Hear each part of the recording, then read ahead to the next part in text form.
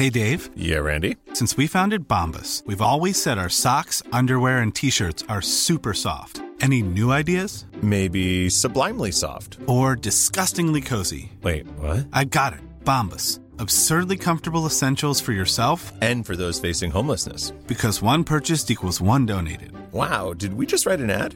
Yes. Bombas. Big comfort for everyone. Go to bombas.com/ACAST and use code ACAST for 20% off your first purchase. I'm Sandra, and I'm just the professional your small business was looking for. But you didn't hire me because you didn't use LinkedIn Jobs. LinkedIn has professionals you can't find anywhere else, including those who aren't actively looking for a new job, but might be open to the perfect role, like me. In a given month, over 70% of LinkedIn users don't visit other leading job sites. So if you're not looking on LinkedIn, you'll miss out on great candidates like Sandra. Start hiring professionals like a professional. Post your free job on linkedin.com/people today. Hello everybody and welcome to Rainer Hirsch's Proms in the Pub. My name is Rainer Hirsch. I am a conductor and comedian, and this is the very last episode in series 1 of my podcast about the BBC Proms. Well, here we are. We've reached the end of a very long journey, talking to 16 people along the way, all of whom have some connection with the Proms. Maybe you've listened all the way through. Maybe you're just listening to this final episode. Well, this is our own look back at some of the favourite moments we've had talking to those 16 interviewees. If you haven't had a chance to listen to any of the episodes, this is your moment, folks, to go back and download any one of them and enjoy them in their own right. The more downloads we get, the greater the chance we have of being able to afford a whole pint at this pub that we've taken up residence in over the last few weeks. So, here we are, right at the end of our podcast series, and it has been a great pleasure to do it. A process of discovery as well, for me, although I've been going to the Proms for, well, 40 years, a long time anyway. Yeah, to attend it as a proper festival goer might attend it. I always used to think of it as standalone concerts which I went to. You know, you went to the Proms and you came home again, and that was that. And I never really pieced it together into a festival, which I now realise it very much is. And I've got that from a few sources. I think I got that also from the Prommers, you know, talking to the Prommers. That these are people who set aside 8 weeks to do this and to participate in an event that, you know, with their mates, hear music with their friends. They are the fixed unit, and these groups come in and out, are wheeled in and out for their, you know, entertainment. And I remember particularly when we were doing that Promise podcast, there was one guy who popped up at the end and said a couple of interesting things. Why is the position so important? Yeah, that's a good question, isn't it? Well, yeah, because people like to have their spots, you know, it's... Yeah, so some people are more determined to get their position than others. It's the fight for the rail is the main thing. Some people can get quite upset that they get here early but they don't get on the rail. So there can be a bit of, you know, I think that's that coveted things, you know, it's very much sort of there's the rail, and once you don't get on the rail, you know, I mean, I'm not on the rail this evening and I'm seeing the queue go up and think, well, I'm not on the rail, so it doesn't really matter, you know, sort of third or fourth back, it's not so much of a problem. But that coveted rail spot can be quite hard fought over, yeah, definitely. Only about 25 people can stand. Well, that's it. That's why it's so fought after, yeah. But some people, they will do whatever it takes. Yeah. Well, I mean, they still come, even though with the different queuing system this year, they still come, you know, 9 o'clock to get those early raffle ticket numbers, so that they can get on the rail. Yeah, absolutely. I mean, where else do you get to hear such great music for such a reasonable price? I mean, I always go back to the 2013, the Ring Cycle. You know, for £35, I got to hear a Barenboim Ring Cycle with the greatest cast of European singers. You know, if I wanted to see that as someone who bought the tickets, I mean, that would be hundreds of pounds, and people in the arena. Yes, we had to stand for 20 hours, and yes, several people had to attend several courses of physiotherapy afterwards to recover from the fact that they had to stand for 20 hours over the course of a week, but they still got to experience it. Where else? It's totally unique, isn't it? Yeah, absolutely. That's a really interesting perspective. It's one of those things. If they created it now, it wouldn't be allowed.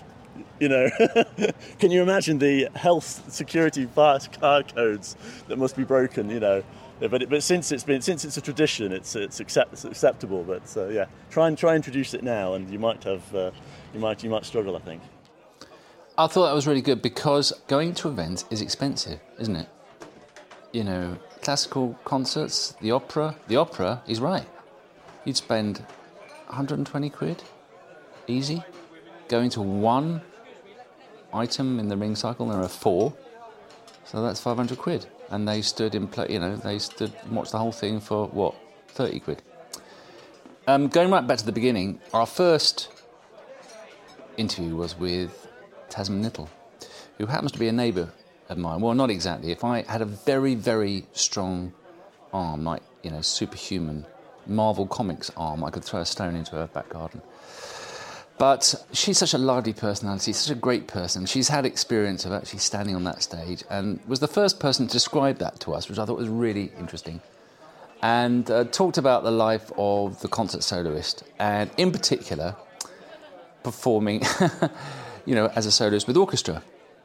And bear in mind, if you play violin, half the people behind you also play the violin. So that, there's a bit of tension right there. Well, I'll let her describe it, but, having performed and having that experience play out. This is Tasman Little. The New York Phil, I was playing the Tchaikovsky concerto with them, and I was very aware that every single player on stage would be able to do a pretty passable job. And some of them did not only look at me with narrowed eyes, but practice really loudly outside my dressing room. Really? The Tchaikovsky. Really? Just to, show me that I was on stage with people that knew how to do it. I've rarely encountered that with another orchestra where lots of players congregate outside and play the piece that you're about to play. They are famously a bunch of bastards, aren't they? Oh, I didn't say that. They are. But no, and actually, in fact, lots of them did come up to me afterwards and were very nice. But just to begin with, I think there was a little bit of a, shall we see if we can psych her out kind of thing. Those are kind of things you don't think of as an audience member, that there is this relationship. And it's not always supportive. Mostly it is. And the reason why people are in orchestras is because they didn't want to be soloists. Being a soloist means standing out there and going, look at me, this is how well I can do something. Your intonation, your tuning has to be absolutely perfect. Your technique, your ability to get around the instrument, your bowing, all that kind of stuff. And the reason why people are in orchestra is they generally didn't want to do that. The concertmaster is a different story. The person who sits at the front, the first violinist, is also a soloist, has to be, because they play on their own when there are little moments that solo in the orchestral texture. But although people kind of have ambitions to do that, there are different types. It's a completely different career. You're not sitting in front of a lot of budding soloists or standing in front of a lot of budding soloists. Ivan Hewitt is also, well, not exactly another neighbour. I think I could probably hit his back garden with my stone, my Marvel comic stone, easier than I could hit Tasman's. He's got such a wealth of experience, Ivan, because, he's been a professional proms attender for, donkey's years. So naturally, he's attended at the Albert Hall and thought a lot about what the Albert Hall is like as a venue. I personally have my sincere doubts about it, but it surprised me to find out that he actually he respects it. It's clearly where the Proms is now, and that can't be changed. So let's enjoy it. This is what he said. It's a big place, holds nearly 6,000 people. It's especially well suited to, not just orchestral music, but big orchestral music, with chorus, So this year's season starts with Verdi's Requiem, and then that suits the hall really well. It also suits Mahler's symphonies very well, because you can put the offstage brass in a place where it actually sounds really good, not like they've just been tucked outside the artist entrance, and it sounds a bit naff, as it can do in other halls. In the Albert Hall, it sounds really good. And you know what? We did that interview a week before the Proms started, actually, getting a couple under our belts. And the more the Proms went on, the more I realised how right Ivan was. The way it comes into its own is in these massive performances, like Holst the Planets, or Mahler's Second Symphony, which has got these choirs and soloists and an orchestra of 1,000 and people whacking stuff. And Mahler Seventh Symphony, much discussed with its cowbells. Cowbells and mandolin. That was like the most random thing. A mandolin?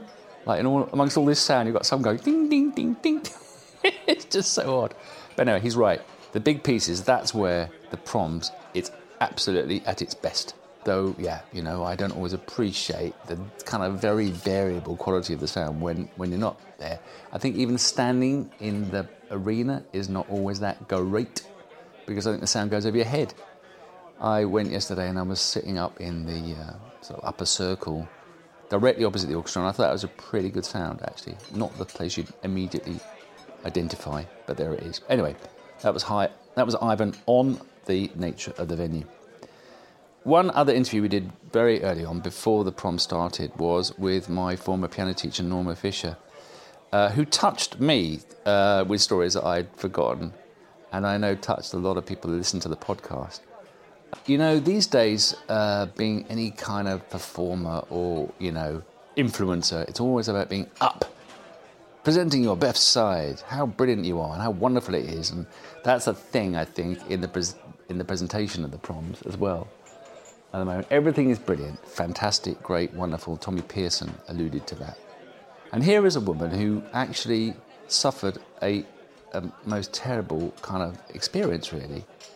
Just a random thing, could have happened to anybody, but spoke most touchingly about, how it affected her.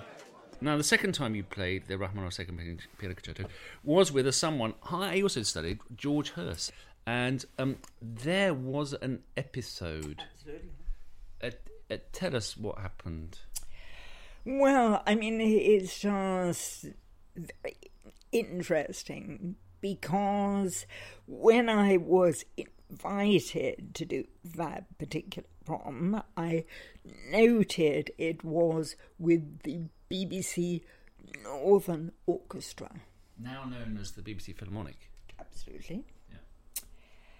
And the moment I heard the choice of orchestra, something inside froze.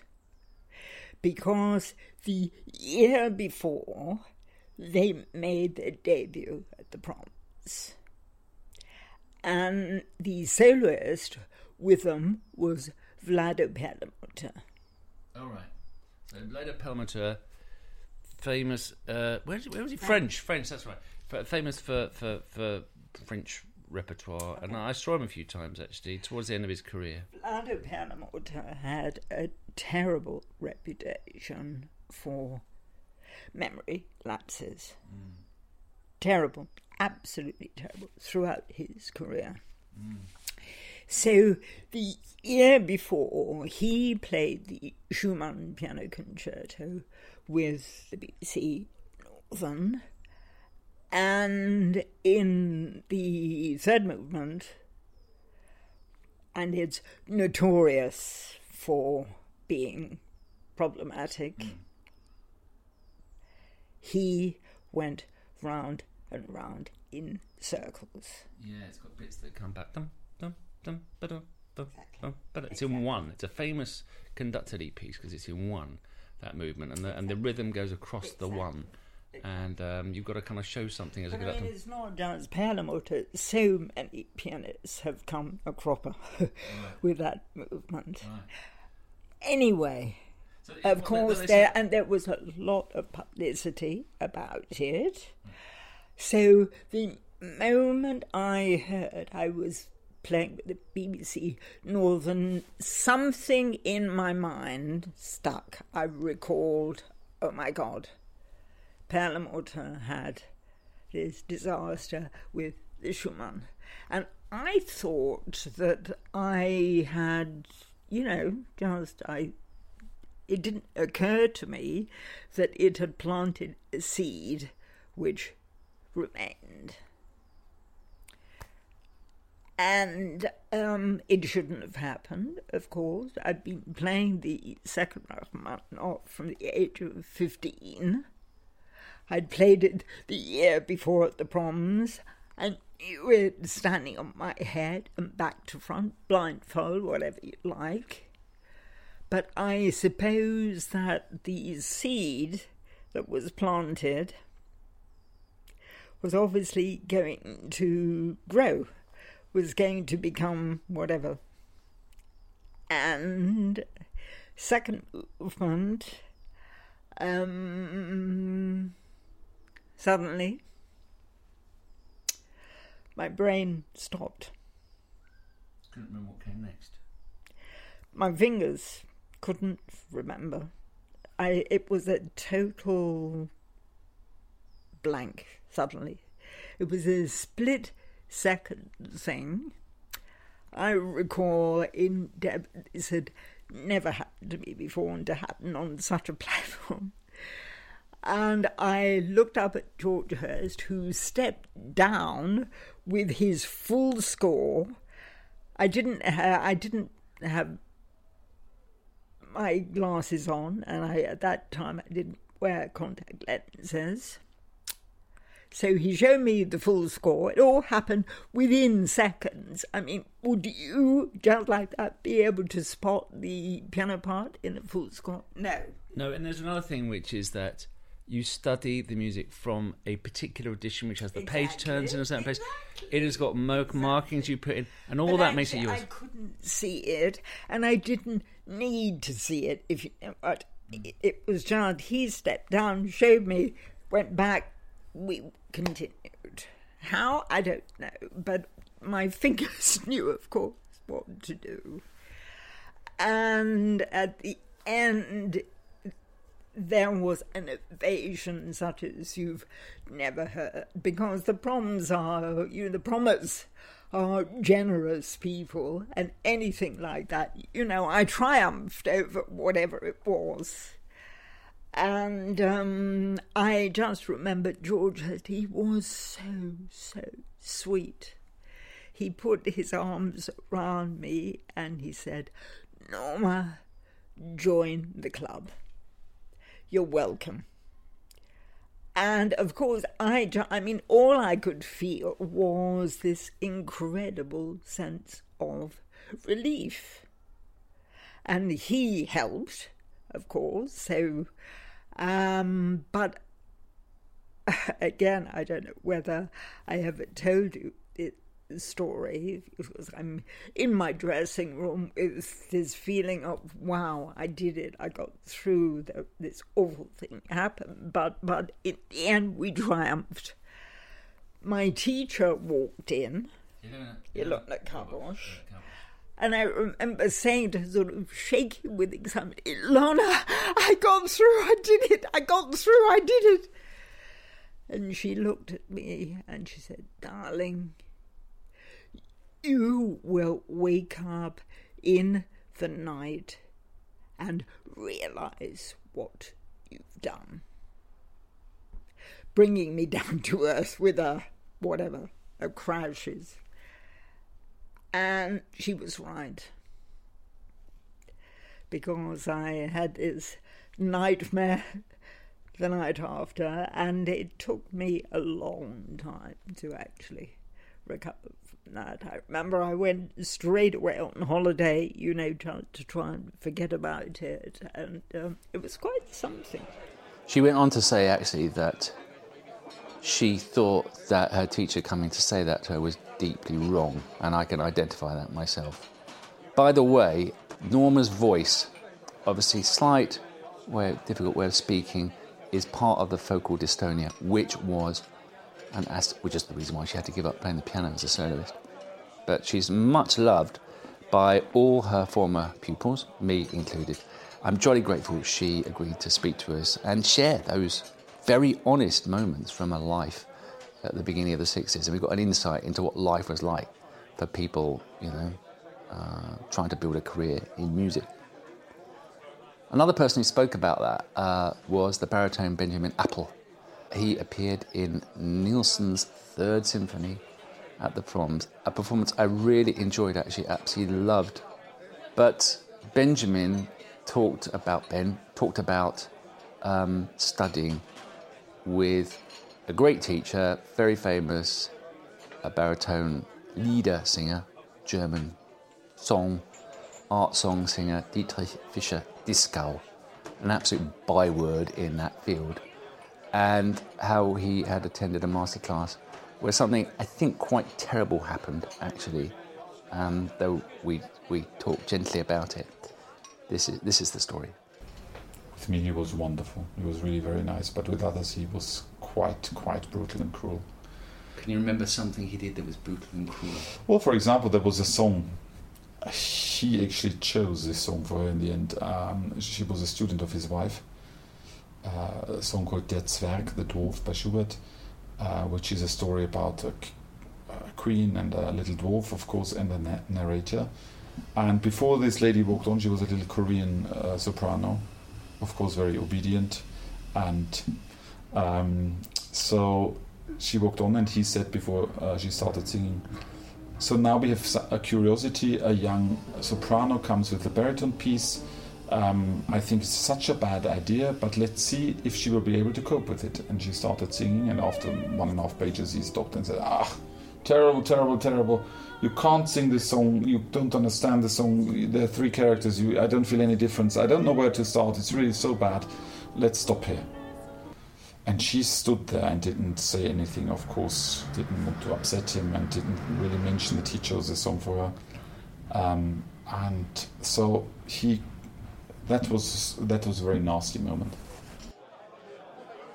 That resonated with me because, as I said during that interview, I've had similar experiences myself, and I think a lot of people have. I think out there are a lot of teachers who are teaching merely because they have had big careers, but not because they can actually teach. Giving feedback is an absolute skill, and especially when people are exposing themselves, such as in a masterclass in front of an audience, and to effectively score points, which is really what I'm reading about that.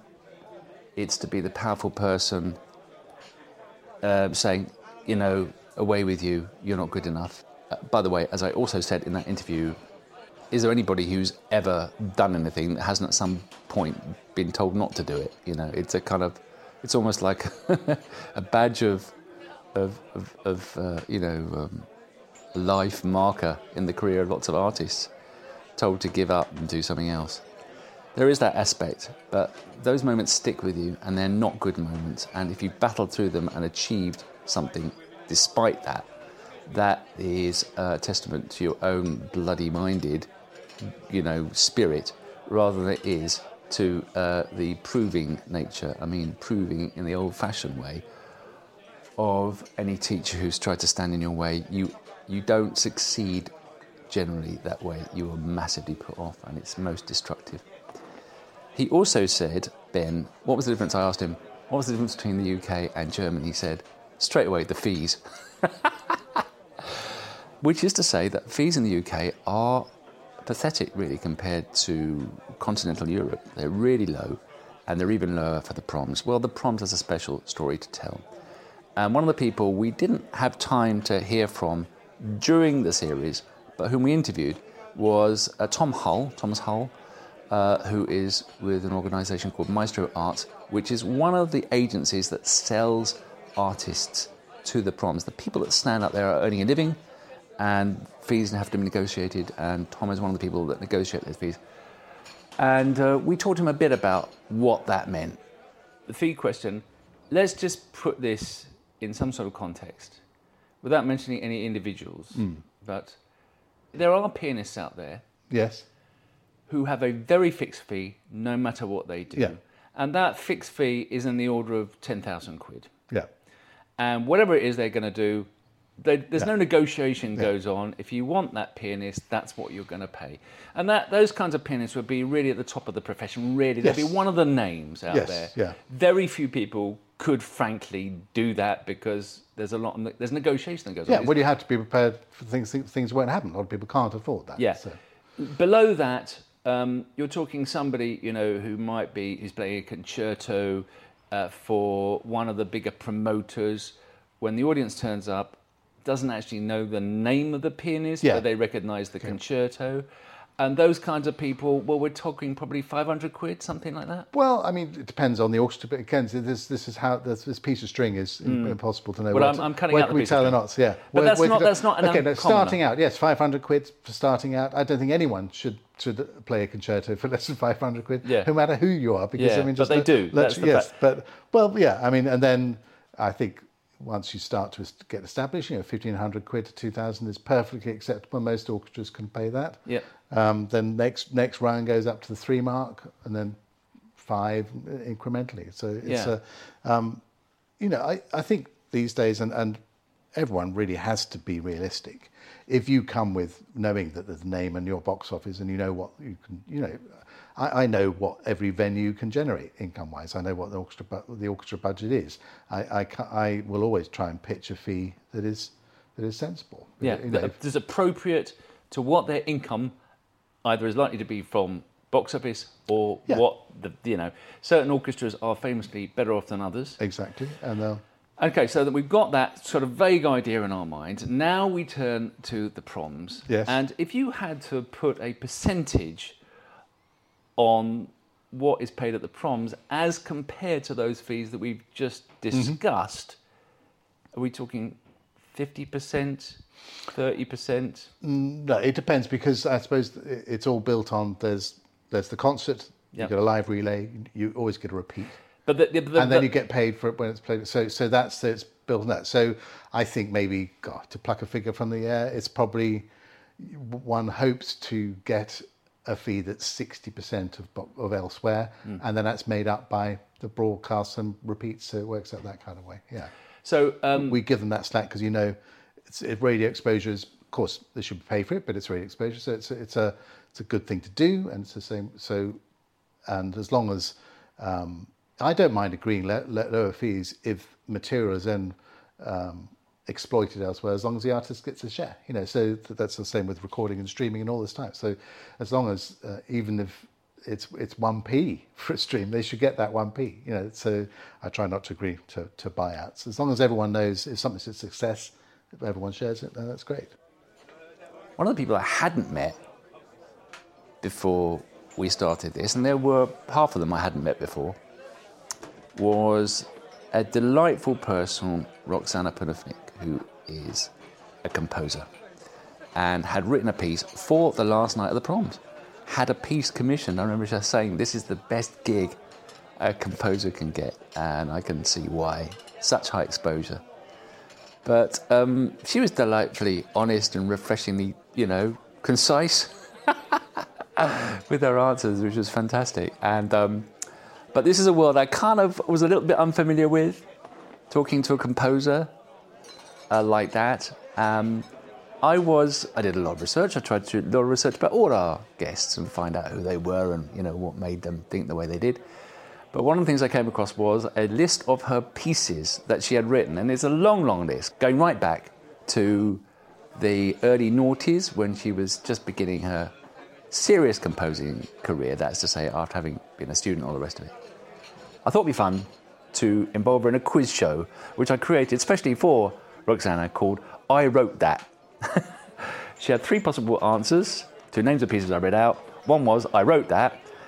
The other was, I didn't write that. And the third was, I kind of wrote that. Anyway, here we are, halfway through the quiz, with her tackling one of the I wrote that questions. The digital stethoscope and the bear. I incorporated that. I kind of wrote that. I kind of wrote that. Sorry, I kind of wrote that. Tell us how you kind of wrote that. Okay. So I was writing a piece called Heartfelt for the Saccone Quartet. And I'd just been reading a book about the demise of dancing bears in Bulgaria. And I really wanted to write a musical piece about them. I was so moved by their plight and their rescue. And Heartfelt was about the heart and heartbeats. And I wondered whether a bear's heartbeat sounded different to a human one's. And then I searched and searched everywhere. You would think that you would find a bear's heartbeat somewhere on the internet, YouTube, somewhere. There's some loony out there that's done it. No. Yes, nothing. And so I wrote to every zoo and zoological society in the UK, and they completely ignored me and obviously thought I was completely crazy. And finally, in desperation, I put a post on Facebook saying, does anybody know any zoo vets?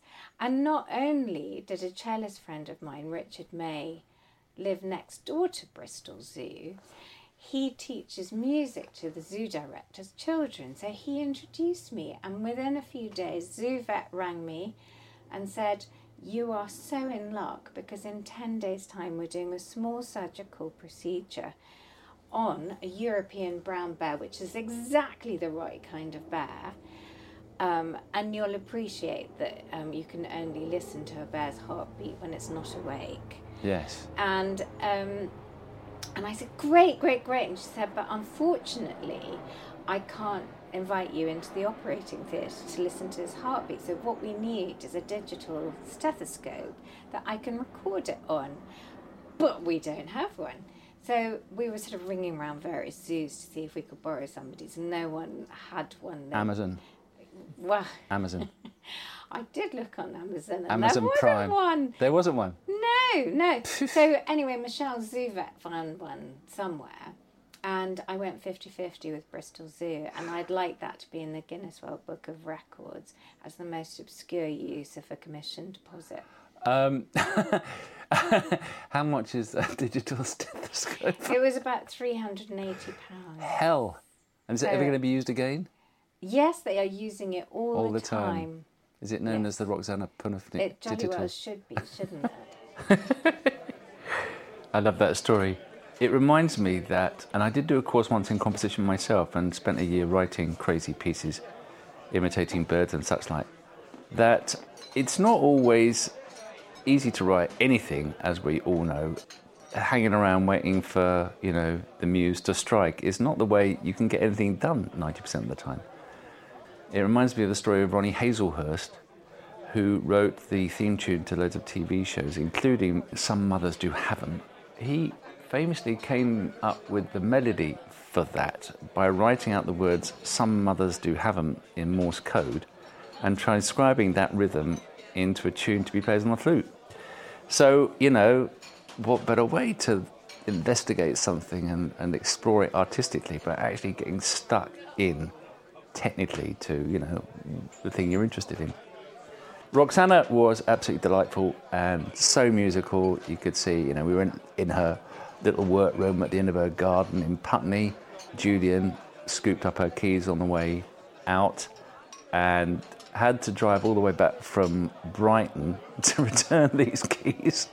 Other episodes that we had, one of our missing interviewees was Lawrence Power, the viola player, who we interviewed very early on in the series about his appearance at the Proms. He was due to play a world premiere of a new concerto written for him, but actually they got delayed. He eventually played James Macmillan's viola concerto, which was written for him very early on in the Proms. I interviewed him in he was in his hotel room, I was in London.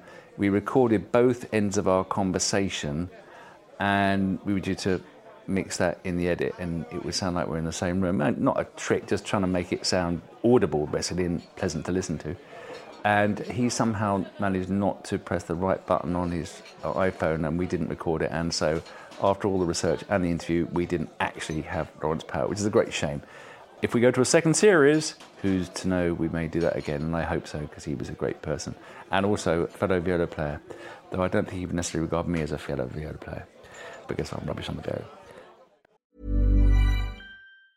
Ryan Reynolds here from Mint Mobile. With the price of just about everything going up during inflation, we thought we'd bring our prices down. So to help us, we brought in a reverse auctioneer, which is apparently a thing. Mint Mobile Unlimited Premium Wireless. How to get 30, 30, bit to get 30, bit to get 20, 20, 20, bit to get 20, 20, bit to get 15, 15, 15, 15, just $15 a month? Sold! Give it a try at mintmobile.com/switch. $45 up front for 3 months plus taxes and fees. Promo rate for new customers for limited time. Unlimited more than 40 gigabytes per month. Slows full terms at mintmobile.com. There's never been a faster or easier way to start your weight loss journey than with PlushCare. PlushCare accepts most insurance plans and gives you online access to board-certified physicians who can prescribe FDA-approved weight loss medications like Wegovy and Zepbound for those who qualify. Take charge of your health and speak with a board-certified physician about a weight loss plan that's right for you. Get started today at plushcare.com/weight loss. That's plushcare.com/weight-loss. plushcare.com/weight-loss. Planning for your next trip?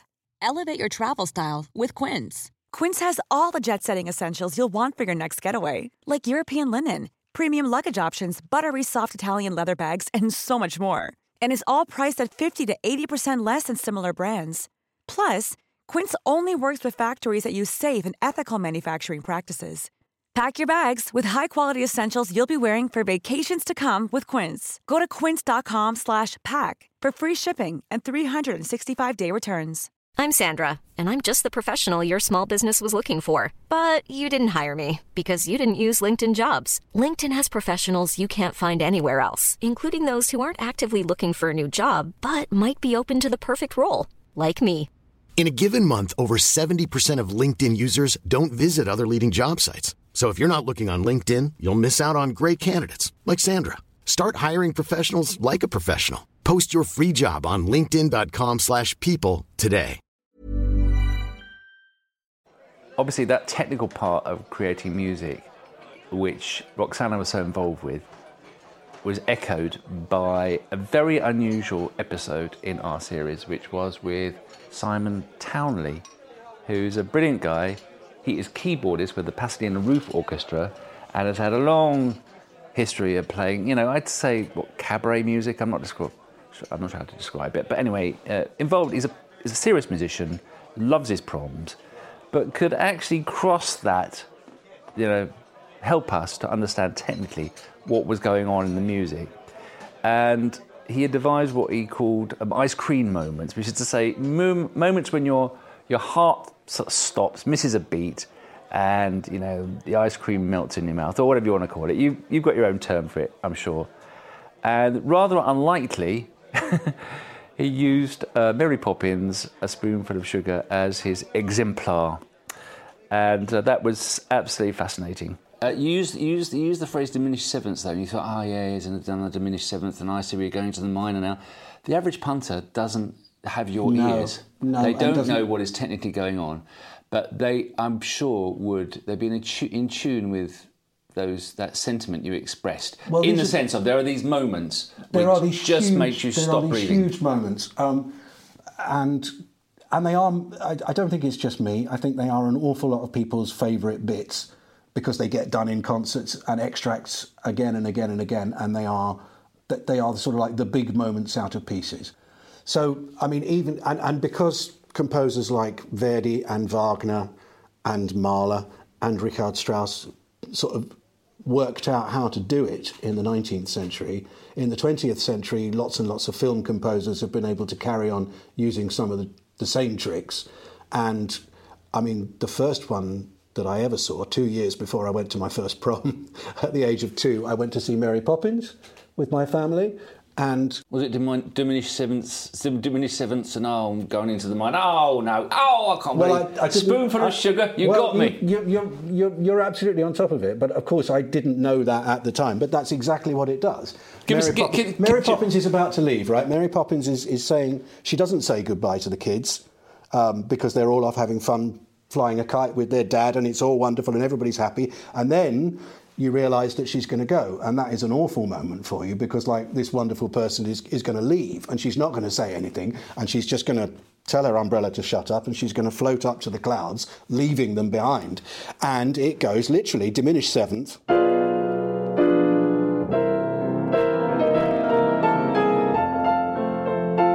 And the music does that, but it's that. And it just sort of, whoa, that's when That's when you melt. That's the ice cream melting moment in Mary Poppins. And yeah, it's such a... and again, this is common with exactly what Verdi and Wagner were doing. It's kind of like the apotheosis of that tune, because it's a trite little tune. It's really not anything. Just a spoonful of sugar helps the medicine go down, the medicine go... I mean, it couldn't be more rumty-tumty as a tune. But then at the end of the film, it comes back in this big sort of symphonic sweep with tremolando strings and horns.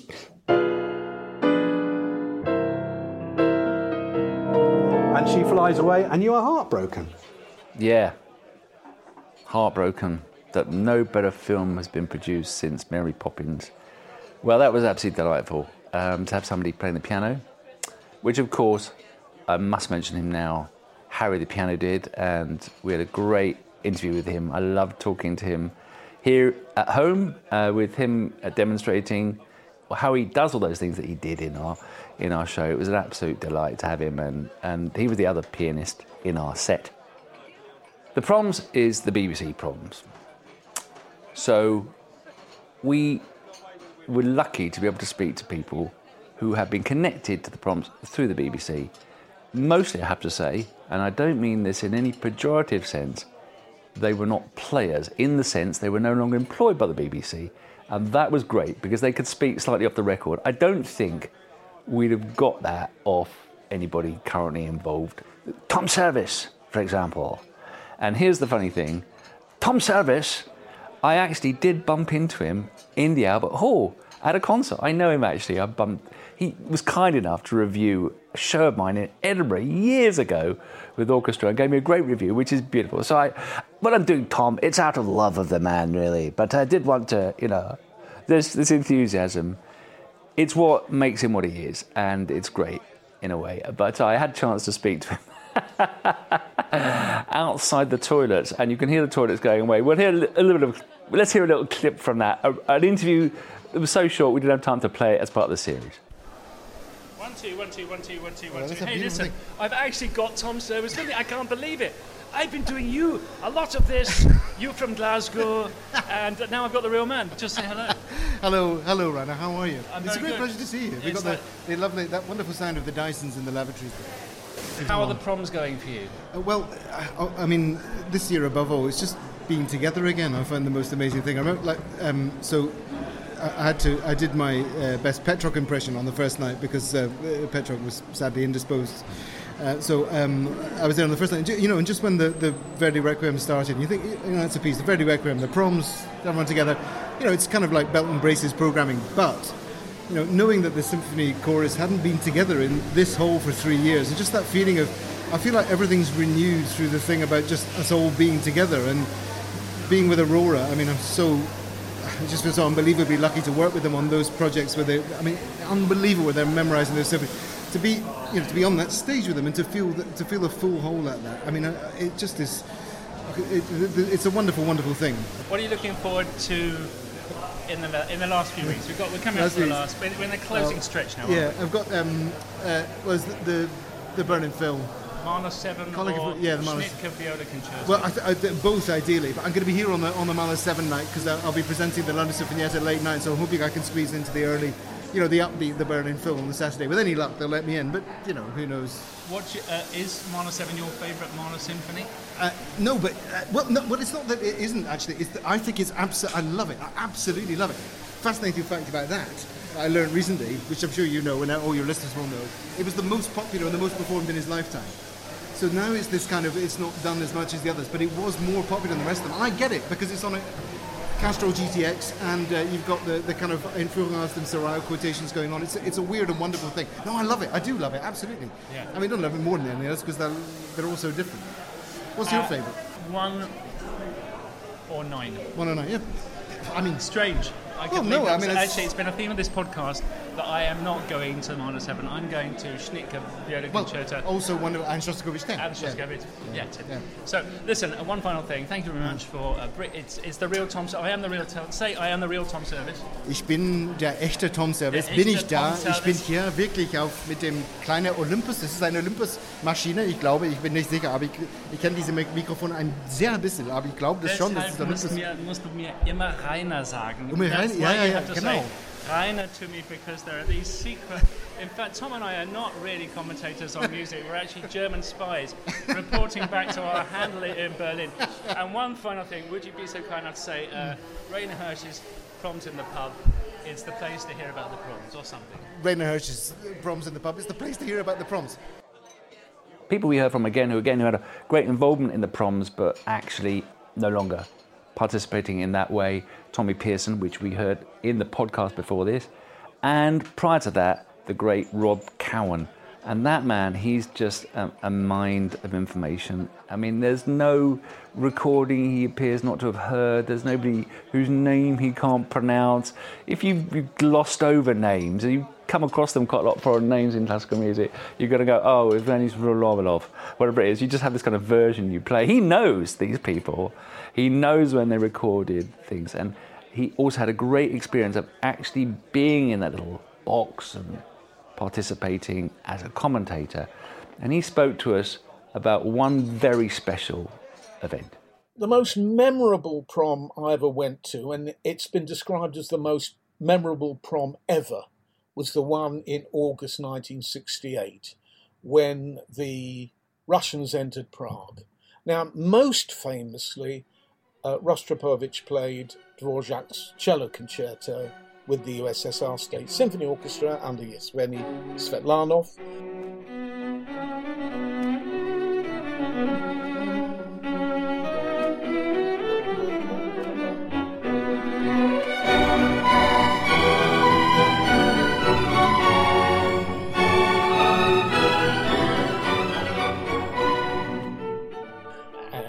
Everybody was moved. There were people demonstrating outside the Albert Hall, shouting and screaming, Russians go home, and all that sort of stuff. But he gave a pretty terrific performance.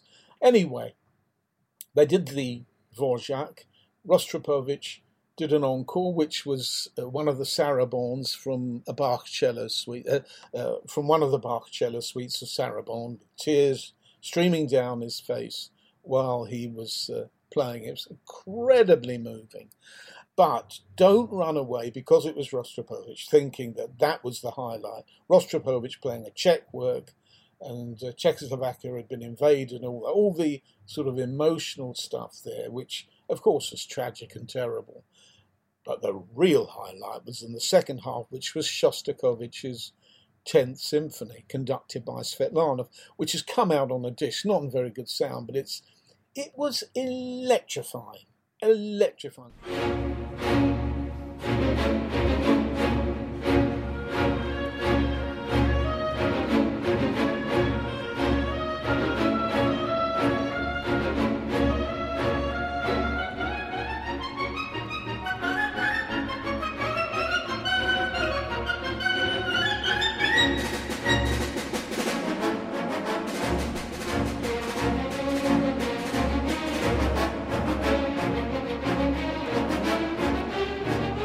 So Petrenko is going to have to go some with the Berlin Philharmonic to beat Svetlanov and his USSR State Symphony Orchestra. How often we heard that little clip of Shostakovich's 10th Symphony in this series? It's because I really like that movement. But it was the symphony that never was, because that symphony was ditched in favour of Bruckner's 4th Symphony, which the Berlin Philharmonic Orchestra did because their conductor was indisposed, is how I described it. But Rob Cowan, what a great man, what a lovely man. So heartfelt, so knowledgeable, absolutely an authentic voice, and it was wonderful to talk to him. Talking of authentic experiences, what greater experience than to have the pleasure of chatting to somebody who actually conducted loads of proms and also a last night at the proms in 1993, Barry Wordsworth. The greatest respect for that man. as I think I said, he's conducted so much difficult music, beguilingly difficult or easy to miss how difficult it is. Yet just, he's so clear. If you watch his conducting, everybody knows what's going on. And the players clearly love him. He conducted in the place of Bramwell Tovey at the beginning of the season. And we talked to him about what it was like to stand on that stage and lead possibly the most famous concert in the entire world. Now, one prom that we cannot ignore was 1993, when you did The Last Night. I remember being, in the preparation of it, being absolutely overawed by the idea that it was going to be me doing this. How can this be possible? But then thinking immediately, okay, so you have been asked, now get on with it and do the best you can. And the excitement. I mean, there is, again, more excitement even walking into the last night of the Proms because of all the history and tradition of that situation than there is about an ordinary night, which is exciting enough. But to walk out of that stage on the last night, it's just something else. And it really makes you give of your best, I think. One hopes. Yes. Did you feel the butterflies that night? The doubt? Well, again, it's exactly the same. Yes, beforehand. But the moment you start, your brain is so into what you're doing that all the anxiety and the stress and that disappears. Yeah. Did you get paid more for The Last Night? No. That fee thing again. Yeah. You don't even get more for the broadcast. It's all part of it, I think he said. The point is that the Proms, and especially The Last Night, are utterly emblematic. They stand for, I think, all that is great about British music making. For a lot of people, they stand, next to the Queen trooping in the colour as something representing Britain. Some people, violently dislike The Last Night because it's a bit jingoistic, or they think it is, or they think it's not in step with the remainder of the festival. And now, if you've listened to the end of this podcast and you've got a feeling for the expanse of the festival, you know where The Last Night sits. It is not this standalone event. It is the last night of a very long festival, 72 concerts this year. But that kind of badge that the Proms was summed up for me most eloquently by Norman Lebrecht. I have to say, Norman Lebrecht, if I've mentioned to people that we spoke to him, he evokes quite strong opinions. I found him a most eloquent and pleasant person to talk to, and I think it's important that he carries on commentating on the world of classical music in the way that he does. I think what people respond to is possibly this is somebody who is challenging cosy opinions. And classical music is full of cosy opinions. It's full of people saying it's all wonderful and brilliant when it isn't. It's full of people pretending it's not boring when it is. It's full of people pretending that, if only people could listen to classical music, they'd be utterly converted. Well, that doesn't happen. This is somebody who's being realistic about it. He talks about the business of classical music. And a lot of people prefer to pretend that side of it doesn't exist. That somehow this beautiful music is just happening without any of the ugly business of people actually being paid for it. He brings that up as a subject and talks about how it can pervert what happens on the concert stage. And that puts people's back up. I think that's a mistake. But just apart from all those things he said, he summed up the Proms for me, what it means, in the most eloquent way. Tell me what the Proms is. What is the Proms? What does that mean? In whatever terms you care to describe it. It's one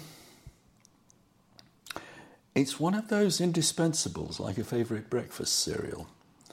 It is something that is a part of our lives because it's always been there, because we were taken there as kids, because we've taken our own kids and maybe our grandchildren there as well.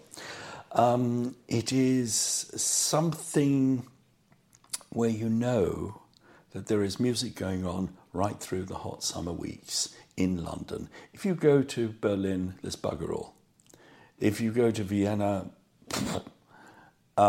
if you go to Prague, there'll be a few students playing in churches. In London, in the heart, actually not in the heart of London, but in Albertopolis, in amongst the museums where the tourists will be going and running in and out all through the long day, they can end their day and we can end our day listening to good music at the Royal Albert Hall. In fact, the best music you ever hear at the Royal Albert Hall, because the rest of the year it's quite a ragback. And that's what the Proms are.